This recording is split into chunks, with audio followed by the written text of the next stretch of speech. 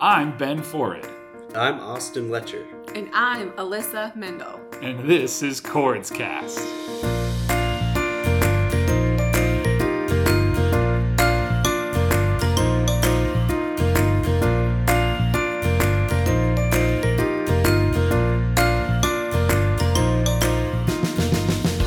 This podcast is created by the team at the Coordination of Rare Diseases at Sanford, or CORDS for short, which is a rare disease registry working to tie together patients and researchers, no matter their condition and no matter where they are in the world.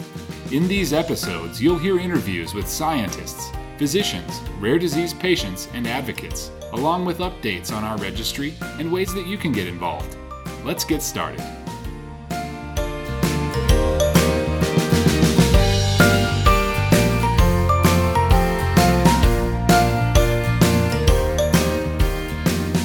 Everybody, thanks for joining us. My name is Ben Forrid, and I'm here today with Austin Letcher.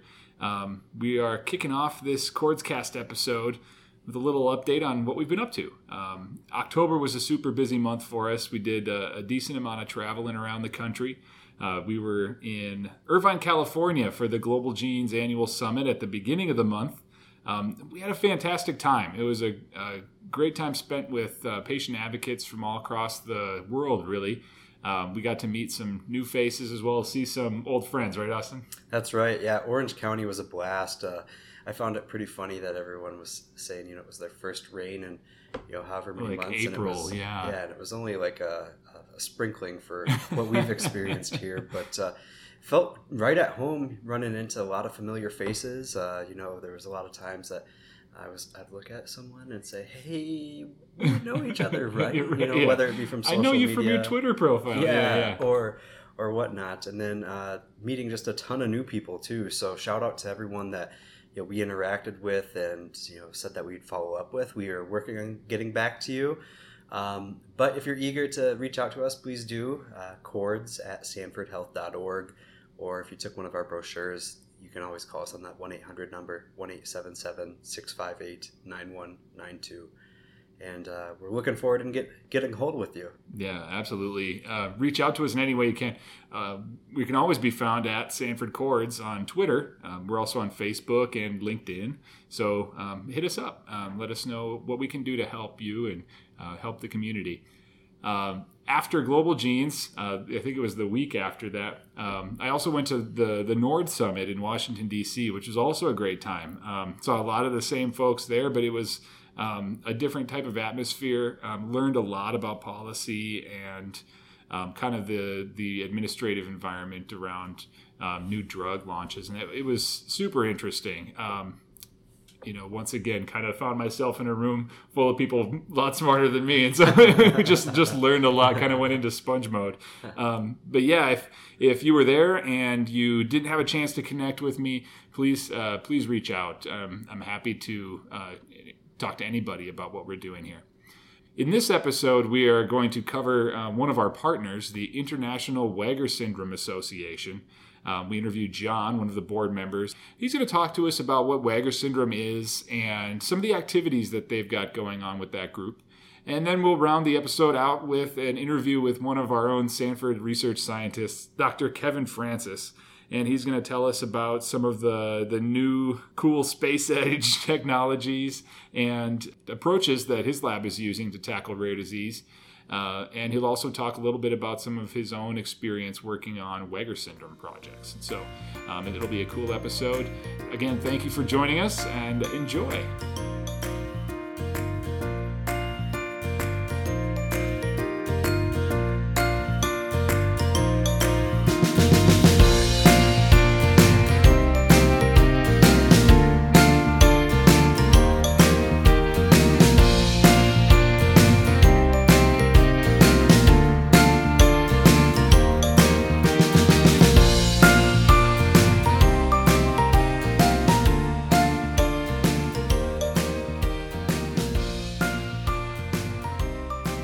So this is Ben Forrid here with Austin Letcher, and we are talking to John Morris from the International Weger Syndrome Association.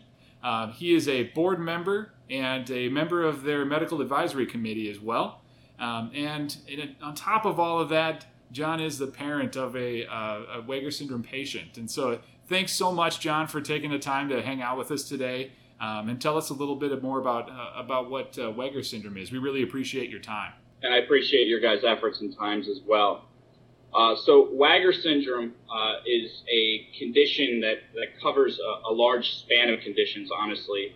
It's caused by a genetic deletion on the 11th chromosome.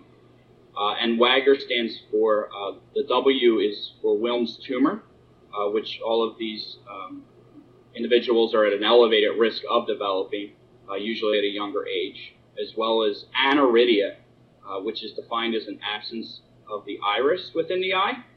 Okay. And in my daughter's case, it leaves them legally blind, and it just has very poor maintenance qualities to the eye too. So it's usually lifelong degeneration with that condition. The G in Weger stands for genitourinary conditions, and that can be very expansive as far as how it's manifested.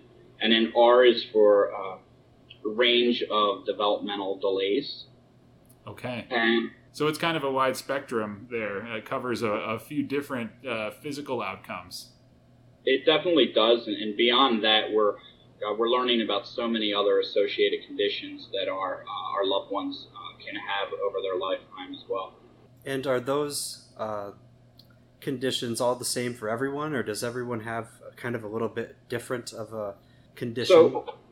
So, when you think of the genetic deletion, it can be different amongst individuals. Some have a smaller deletion on that chromosome, and some span much wider, and some may span more to the left or more to the right. And due to that, you can definitely have a range of conditions within the spectrum of conditions. So you may have someone who doesn't get Wilms tumor. You may have someone who, most of them have aniridia, but some of them don't develop cataracts and don't need glasses. I know of one case personally where the individual doesn't actually have aniridia. As far as developmental delays, I am unaware of anyone who doesn't have some sort of delay, especially because of the visual issues. But we have some kids in their 20s who are in college right now, which is amazing. Yeah. They're thriving. And then we have some who are, working very, very hard, but are unfortunately, facing many, many more challenges as they age. So there's definitely not a complete consistency. It's more of a spectrum, certainly, as far as the conditions and also the degree or severity within those conditions. Sure. So can you tell me just a little bit of background, your personal story? How did you get into the rare disease community? What was your diagnosis journey like? And when did you and your wife make the decision to act and to become advocates for Weger syndrome? Yeah, that's that's a big question. We've certainly been down a kind of a long, strange trip. My oldest daughter, Miranda, who's now 5 years old, my wife was pregnant. It was a very normal pregnancy. I think she was born a day early. And as far as the initial days, there was nothing unusual except that she didn't open her eyes. But the pediatricians were not alarmed. They said occasionally some kids didn't open their eyes right away. And after days kind of turned into months, her eyes didn't open very much. And when they did, we noticed they were kind of dancing around. They weren't focusing. So we started to get pretty alarmed at that point and seeked out our pediatrician, which then led to going to Children's Hospital of Philadelphia, where we were diagnosed, an ophthalmologist diagnosed her with having aniridia, which at that point, I'm in healthcare, but I had no idea what aniridia was. So, as they described it, she had no iris, and she had very poor vision and was blind, and that's why her eyes were kind of dancing around. So we spent about 4 or 5 days at Children's Hospital getting tested for many, many other things, from seizure disorder, other wide-ranging things. And genetic testing confirmed that our daughter's aniridia was not isolated. It was part of that larger spectrum, which is Weger syndrome. Sure. So, kind of a life changer. You always kind of plan out your life and how it might go. But, best laid plans kind of go awry. And we came home. We took care of our daughter. We didn't know anything about this Wagner syndrome. But as far as answering your other question, when we became an advocate, during the hospital stay was very stressful. But you get home and all of a sudden after 5 days in the hospital, you get huge medical bills. You're not really given there's no Wagner specialist. So they suggested us seeing about 6 or 7 different physicians at that point. And it was really challenging to figure out how to navigate through that process, that medical landscape. So I think becoming an advocate became forced upon us as far as fighting for medical coverage for my daughter, as far as learning as much about this condition as humanly possible, so that I could then teach all the physicians who had to be her medical specialists about it. So you kind of go right down that route. And that's where we learned about the IWSA, which is the International Wagner Syndrome Association. Yeah, that's a great segue, John. Can you tell us a little bit more about the International Wagner Syndrome Association and what your group does for patients and families with Wagner syndrome? So, yeah, we found out about the International Wagner Syndrome Association. We've been working with them since that time. And our association was developed in the early 2000s by family members. It's completely family developed and operated with a small group of parents, as well as some really amazing, generous individuals who are connected through our families. And really the goal of this association is to promote awareness of Wagner syndrome and its associated conditions, to stimulate research, as well as support our families, where we currently have, I believe, 225 families across 29 countries. Wow. Yeah, really spread out. Again, this is not a condition I was familiar with, and unfortunately, most of the physicians or specialists I meet have not heard of it. I'm in a large metropolitan area in Philadelphia, have Children's Hospital, and there are a few physicians who have seen maybe one case, but none are too familiar with it. So we had the opportunity to finally meet some of the families in the IWSA at one of our annual get-togethers we call Wagner Weekend, and it's such an amazing emotional connection you make right away. You don't realize you need it until you get it. Right. Not having someone near you or anywhere near you, hours, drives away, where you meet and talk to about your kid and hey, what's going on? This happened. This happened to you too. You don't get any of that, and unfortunately, Facebook is amazing, but it's just not the same. Yeah. So when we met them, immediately we realized how passionate they were, but we also realized that it's a small group, and I think they really look hard for people who have any type of skill sets that can help. So my wife, with a communications background, has immediately dived in, has worked a lot with putting together some literature around flyers for education, is helping the upcoming conference that we have. And then I have a bit of a medical background. I've managed healthcare facilities as well, so I have some management experience. And I've tried to jump in on the medical side as much as I possibly can as well. Well, that's really noble of you guys to do. And I think you really hit on some sort of a common thread across all rare diseases. We work with an awful lot of patient organizations, and the one thing that sticks out to me is that getting a rare diagnosis is quite the lonely experience. You don't meet anybody else who immediately shares what you're going through, and sometimes you even Google it, and there's not a whole lot on the internet that's known about it. And being able to find a community and being able to find others who can relate to what you're going through is really a critical factor in moving forward with a life after diagnosis with a rare condition. You're absolutely right on, Ben. I actually, the more I've learned, I feel really bad because there's so many conditions out there where people don't even get a diagnosis. Yeah. And I can't even imagine how much harder that must be as well. Yeah. The undiagnosed population is something that we've really tried to help work with with our CORDS registry, just to make sure that people have a place to put in their symptoms or put in any test results that they've got, that we can, still give those folks an opportunity to participate in research. So, along those same lines, working with families and working with the IWSA, do you have an opportunity to meet parents who have just received the diagnosis or are new to the journey? And if so, what sorts of advice do you give them? What types of things do you tell them as they begin their own journey with Weger syndrome? Well, I honestly think the most important piece, and this would, be good for anyone who's listening who hasn't connected with us either, is get connected right away.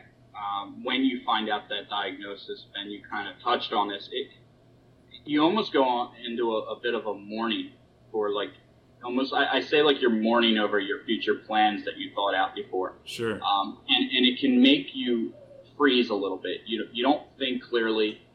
You kind of huddle up and get into that protective situation. And you know what?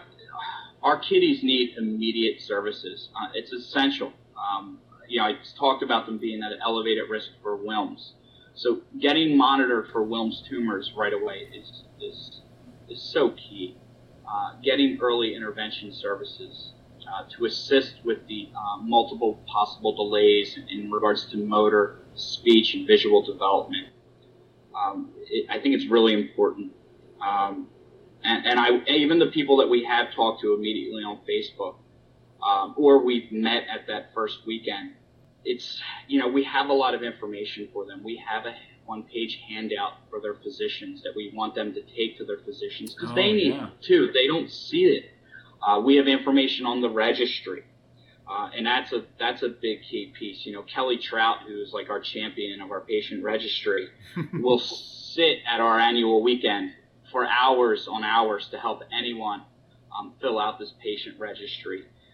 Because we are so spread thin, and any information we can get for anyone who would like to study and hopefully understand this condition and the associated conditions with the hope of some type of treatment in the future is just essential. It's so critical. That's a good point, John. I think you bring something up about research. I think a lot of families are hesitant to participate in research, one, because there's a lot of sensitive information about their children or themselves, that you were mentioning, and a lot of that information is collected in the registry. But what would you tell patients and families is most important about advocating for research in Weger, and why is it important? Well, it's a big question. We are a small population, and right now, I guess I consider that we have to be the drivers for research. There are some wonderful, amazing souls out there who are studying us right now, but not as many as we'd like. And if we don't have too many dedicated researchers who are looking at Weger syndrome, we're not going to be able to understand it as much. But if we can fill in this information, we can get enough, a large enough N of different patients throughout the world, we'll be able to hopefully understand the various conditions our loved ones have or get diagnosed with. Again, with better understanding, I think the hope is to drive progress towards better treatment and get involved in future clinical studies. Great point.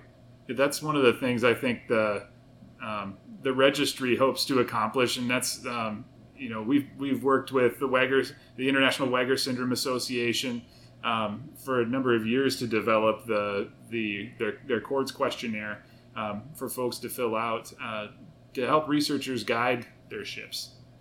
Yeah, I think what you see is that in a rare disease space, it's hard to, like you mentioned, with the low statistical N, a small population, it's hard to get an understanding of how a disease progresses or what to look out for, especially with something that's so diverse in symptomology as Weger. A registry is really a key component to collecting all of that data and keeping it all in one place so that the researchers know what to look for. And so that the researchers and physicians know how it progresses as time goes on. Absolutely. I mean, so many times in our Facebook groups, you'll get families who are, my child is doing this. Is this a Wagger thing, or is this normal in development, or should it something else I should be alarmed about? Or, my child isn't sleeping now. What has anyone tried? What is anyone trying? And instead of having 100 different families try 100 different things across the world, get this information on the registry. Okay, now all of a sudden we've understood, 75 out of 100 people are having sleep difficulties. That's a commonality. That's a condition that's consistent through our population. And you never know what a researcher might want to study. Again, I said there's many associated conditions. There are the major ones as far as Wilms, aniridia, and such, but there might be other conditions that a physician or a researcher may already be studying in another population. Right. That's true. There's a lot of crossover in research. Best thing you can do is have information. Once you have the information, you can analyze it.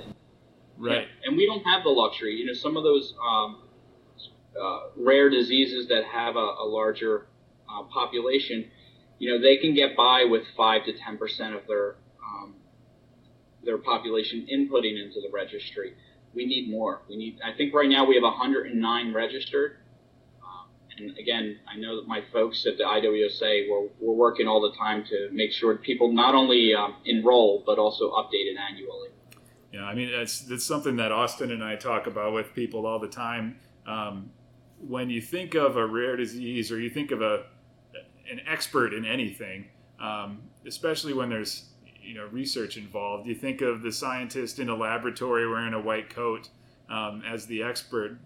Rare conditions, that's just not necessarily the case. You find that the experts are the families because they're the ones living the story, and the Facebook conversations you alluded to, and the common shared life experiences are owned by the community, and that's who you have to tap for answers when you have questions.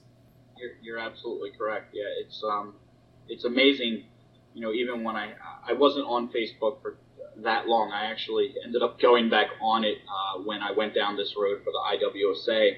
Again, just because it's the easiest way to get connected to everyone. And sometimes I'm marveled at the conversations because my daughter's only 5, so I'm getting a lot of knowledge just from these other parents talking about their children as they've grown up and developed. Absolutely.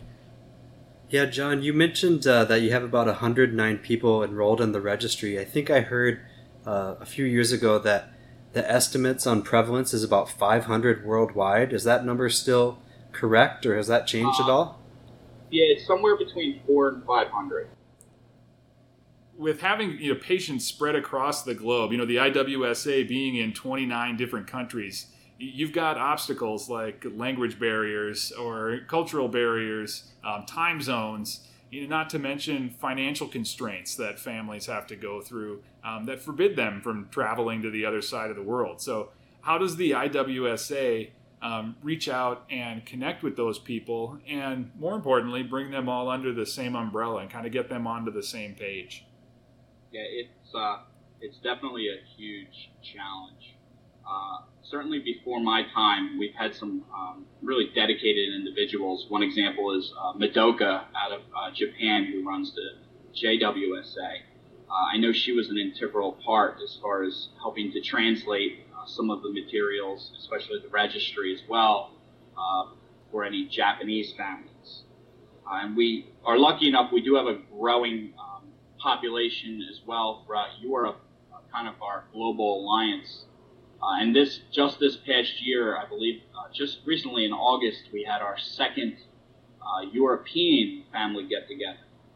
Wow. So that's certainly, obviously technology is helpful, where we can use devices like Skype or Google Hangout to discuss things.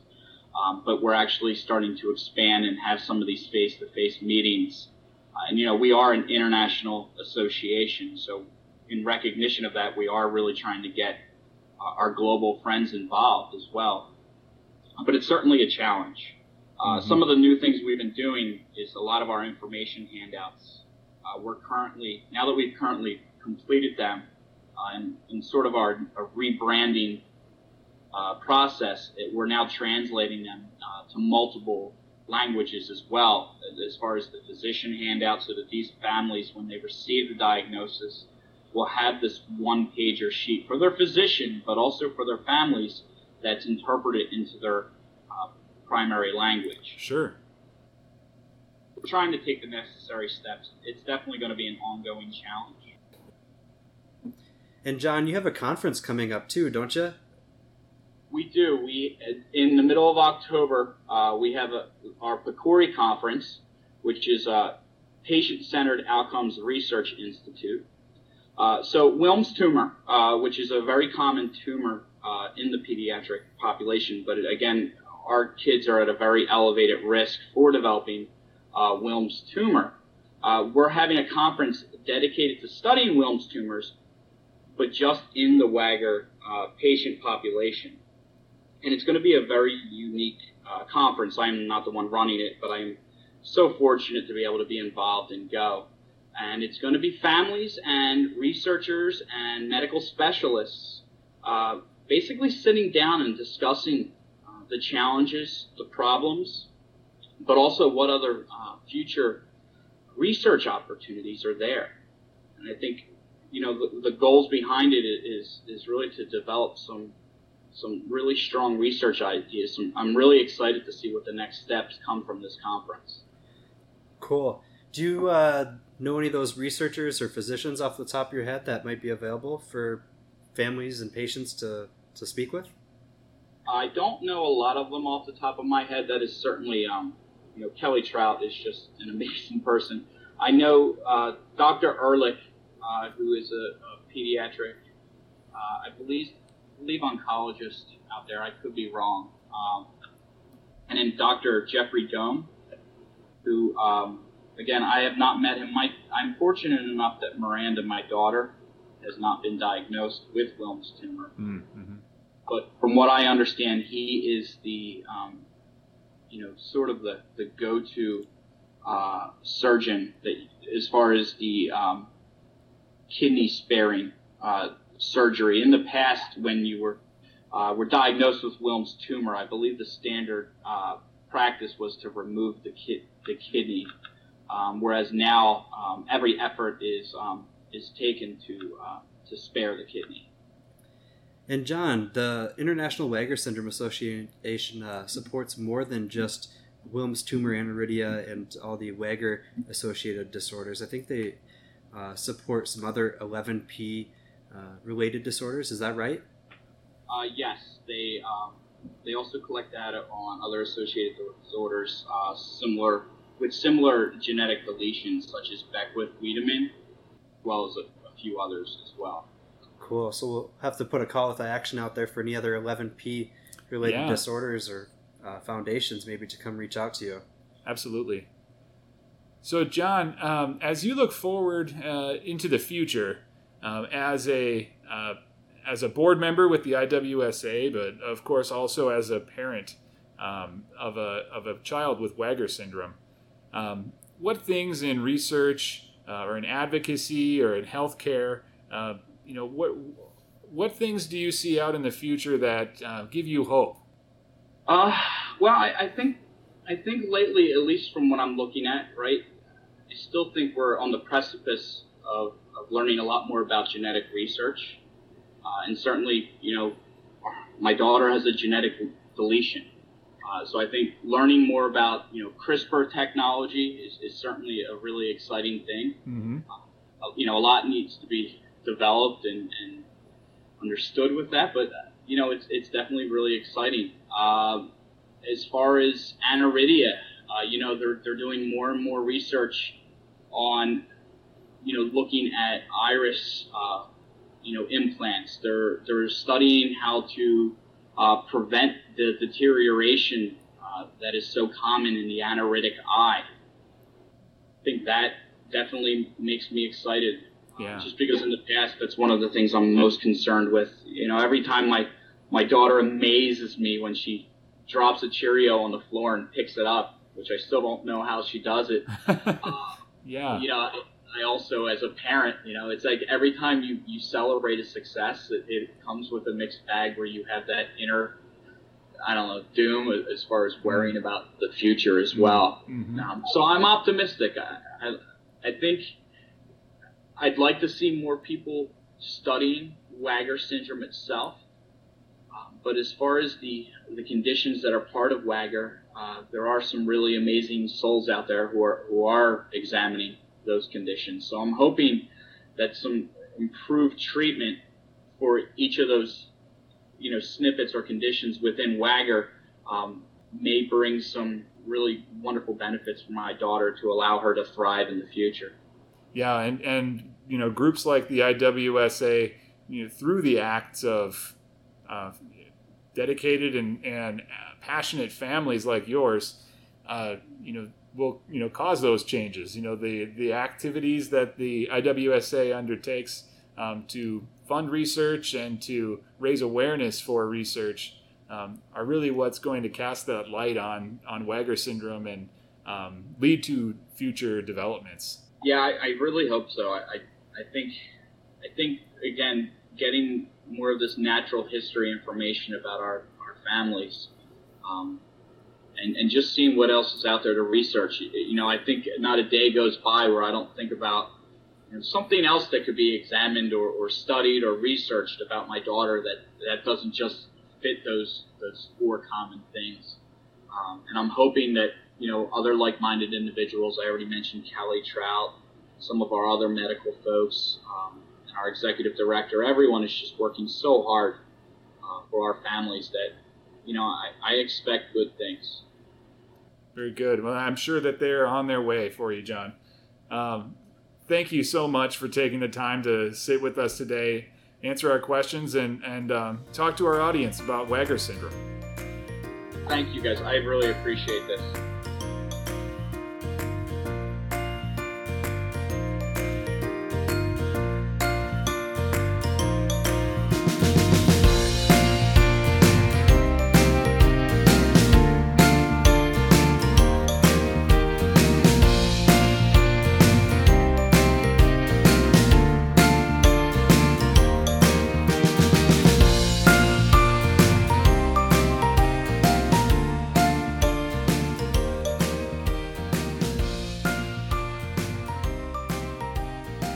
All right, everybody, thanks for joining me here.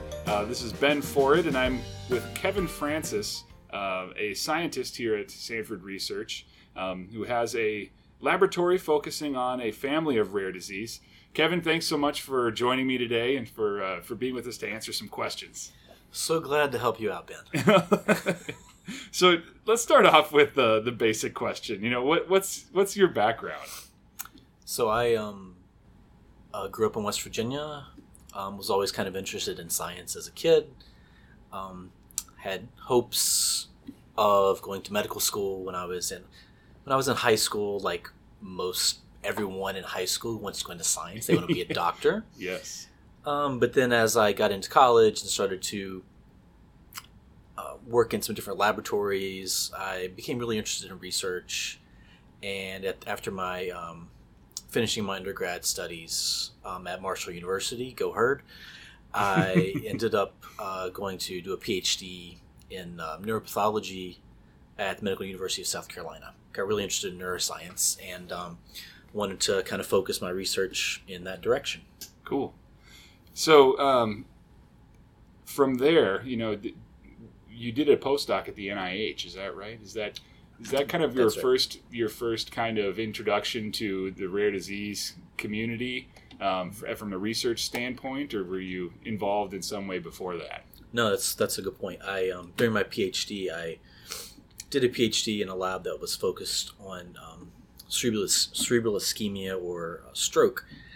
And while I was there, I got really interested in how the nervous system develops and how there are tons and tons of common but also rare diseases where genetic mutations lead to dysfunction of the nervous system, whether it's developmental or functional deficits. And after my PhD, I wanted to go do a postdoc where I could kind of focus on neurodevelopment and specifically towards the rare disease aspect, because I felt like that was an aspect of neuroscience that was really lacking overall. Yeah. Yeah, I think there's a lot of people that are in that camp. And coming out of that postdoc, you come to Sanford Research studying a family of rare diseases, cholesterol synthesis disorders. How do you describe that to a layperson when you're talking to them? So most people think about cholesterol and human disease. They think about cardiovascular disease, high blood pressure, stroke, right, where people have too much cholesterol. In these rare diseases that my lab works on, these are affecting kids who have mutations within genes that regulate how the cells in your body synthesize cholesterol. So they actually have too little cholesterol. And so it's kind of a different way of thinking about cholesterol. Yeah. Not so much as having too much of it and that causing disease, but your body does need a certain amount of cholesterol to maintain a homeostasis so tissues and organs function properly. These kids can't do that, and so therefore they have a lot of issues clinically that we're trying to understand how they develop and try and identify some targets and pathways and proteins that maybe we could target as a therapy. Sure. Are they multi-system disorders? Is this something where you're affecting the entire body, or are they kind of neurospecific? That's a good question. So the main disease we work on, Smith-Lemli-Opitz syndrome, is the most common of this class of diseases, and it is a multi-system disease. We focus on the nervous system side of it because that's where we think we can make the most have the most impact as far as a treatment goes clinically with these kids. But of the seven diseases we know of within this cholesterol biosynthetic pathway, 3 of them have a strong nervous system component, but the other 4 do not. They affect the skin, they affect the skeletal system, cardiovascular system. Sure. There's a lot of variability across the diseases, and we don't really understand why that is, since they all converge on a requirement for cholesterol, and these kids not having enough of it. And so we're trying to use our models in the lab to identify what's causing these differences. Yeah, that's a great segue, because I was going to ask you too that a lot of times you have a basic scientist that's focused on a pathway, or is focused on maybe the conditions around which 2 proteins tend to talk to each other in a cell. And sometimes a scientist will stumble across a disease in which that pathway is disrupted, or maybe there's conditions under which normal cellular communication is interrupted, and that results in a given disorder. When you're working in the lab, or you're looking at a family of diseases like this, how do you choose what conditions you're going to model? Is it based on resources that are available, or does it play to some of your strengths as a researcher? How do you pick and choose what you're going to focus on? Sure. So I got into the cholesterol synthesis disorder family of diseases during my postdoc because I was really interested in neurodevelopment and rare diseases with a strong neurodevelopmental aspect, and that's kind of how I got into these diseases, just Sure. from a purely scientific interest. But all of these rare diseases, there's a clear clinical unmet need that these patients have. This isn't Alzheimer's disease or Parkinson's disease, where there are millions of patients that are affected and millions of dollars getting dumped into researching these diseases. So there's a clear unmet need that we as scientists can try to help these individuals the best that we can.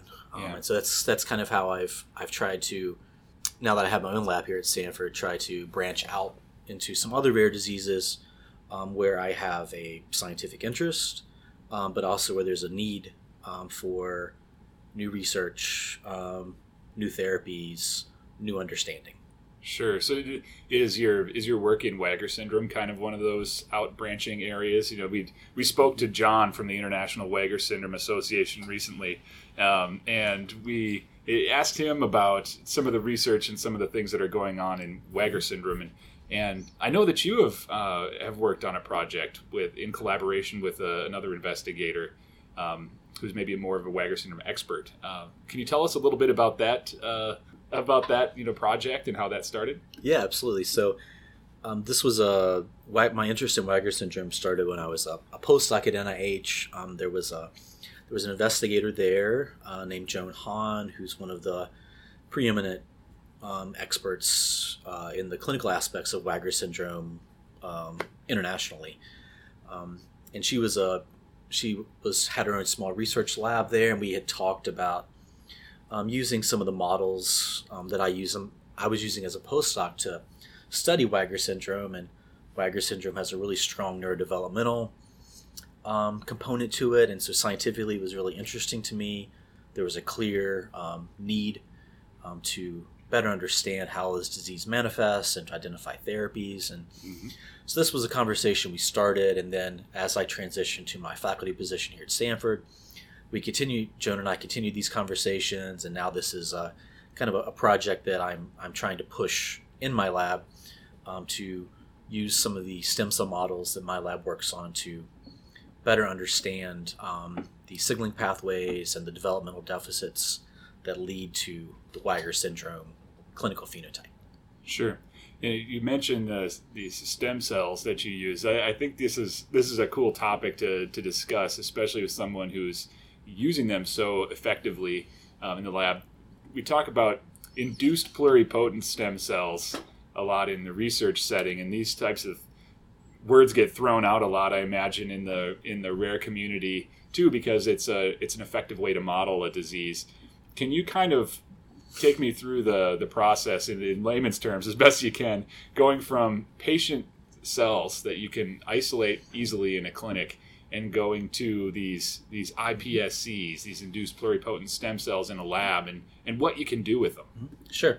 So induced pluripotent stem cells, or iPS cells, or iPSCs, are a artificial stem cell that we generate in the laboratory as a way to model human disease, or use it as a tool to screen drugs, or look for pathways that might be affected within a disease. So we can typically we'll take a skin biopsy from a patient, or we can also use peripheral blood. We can isolate the cells out from those isolations and then artificially reprogram them into stem cells in the lab. Now, these cells in the lab we can grow indefinitely for years at a time if we want to, and we can use these cells to drive and push them towards cell types of interest that we want to study. So for Wagner syndrome, being a disease where we have a strong neurodevelopmental phenotype, we're trying to take these iPS cells from Wagner syndrome patients and push them towards neurons and astrocytes and oligodendrocytes and neural stem cells that you would find within a patient, and then we can use those cells to study the human disease outside of the individual. So these cells will contain the same genetic material that the donating individual has, so we can also compare across patients who maybe have the same disease but different mutations, different clinical severities. Maybe one patient has more effect on cognitive ability versus motor dysfunction, so we can compare and contrast these in the laboratory. It's fascinating. So you're starting with something like a skin cell, and you're ending up with a cell that kind of looks and behaves a lot more like a brain cell. That always just like trips me up. I'm like, we're in some sort of next generation of science fiction here. These are really cool tools that are being used every day in scientific research just to model rare diseases, and I think that's the coolest thing. From the perspective of rare diseases, I think these iPS cells are even more beneficial because these are smaller patient populations. We can't have huge cohorts of hundreds of patients to study these diseases clinically. So, we may have you may have a handful of patients. They all have different mutations within the same gene or spanning different genes. So the iPS cells really give us a nice model that we can use in the lab to really focus down on some of the underlying aspects of these rare diseases that we can't really do otherwise. Right. Animal models and things can fall short in a lot of different ways. So. Absolutely. Awesome. Well, Kevin, I want to switch gears a little bit here and just talk about interacting with members of the rare disease community, advocates, people who aren't, who are affected by a rare condition but don't have a strong scientific background. Do you have any advice or any guidance you could provide for them? How do you talk to a scientist? How do you engage a researcher? Do researchers want to be contacted? Those sorts of things are big questions that we get a lot in courts. Sure. So I would say, as for instance, if you're a family who has just received a diagnosis and you're Googling people who are working on these diseases, feel free, if you identify someone who's researching Wagner syndrome, for example, or Smith-Lemie-Opitz, feel free to send that person an email or give them a call and at least try and have a conversation and start a dialogue with scientists, because a lot of times we as scientists don't interact, are not able to interact with patient groups as frequently as we would like, because as non-clinicians, we don't see these patients on a daily basis. Absolutely feel free to talk and try and have a conversation with scientists who are working on these diseases, so you can get an idea of kind of where the field is at that time. Patient advocacy groups are outstanding resources particularly for people who are newly diagnosed, interacting with other individuals and other families who are going through the same issues you may be going through or have already gone through the journey you're just now starting on. So these patient advocacy groups are fantastic resources, and they can also be ways to put you in contact with clinical trials and researchers and other groups. Maybe there are other patient groups who have similar clinical phenotypes that two groups can work together to try and come to a common goal. Yeah, absolutely. We see that a lot. Groups trying to work together to attack the research question from more of a unified front. Sure. And I think that's a great strategy. So we've talked a little bit about your research. We've talked about iPS cells. When you look towards the future in biomedical research, are there things that are going on now, kind of along that same vein, or gene therapies or antisense oligonucleotides, those sorts of technologies?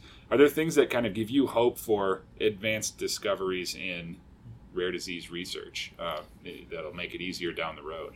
Sure. There's one nice thing that I've noticed in the past 10 years of working in the rare disease field is that there's much more of an emphasis now on funding for rare disease research. And this funding is going to pay off in therapies, whether it's, like you mentioned, an oligonucleotide or recombinant proteins or a gene therapy. This extra funding is going to lead to treatments for some of these rare diseases. Scientifically, one discovery that I'm really interested in and that I'm hopeful within the next 10 or so years will lead to some promising clinical trials is gene editing with CRISPR, for example, where we can use this technology to modify and correct a genetic mutation that is present within an individual with a rare disease. Correct that mutation and correct the genetic defect and provide some clinical benefit. This is still, I think, a ways off for most rare diseases, but these studies are ongoing in basic research labs and talks of some clinical trials that will be happening in the not too distant future for some different rare diseases with CRISPR, for example. Yeah, that's awesome. I think there's a bright future out there for gene delivery and gene editing in a lot of these cases where in the past it's been really off limits. So, well, Kevin, thanks so much for sitting down and talking to me today. I really appreciate your time and giving us some insight into your work in the rare disease community. Happy to be with you, Ben. Thank you. Awesome.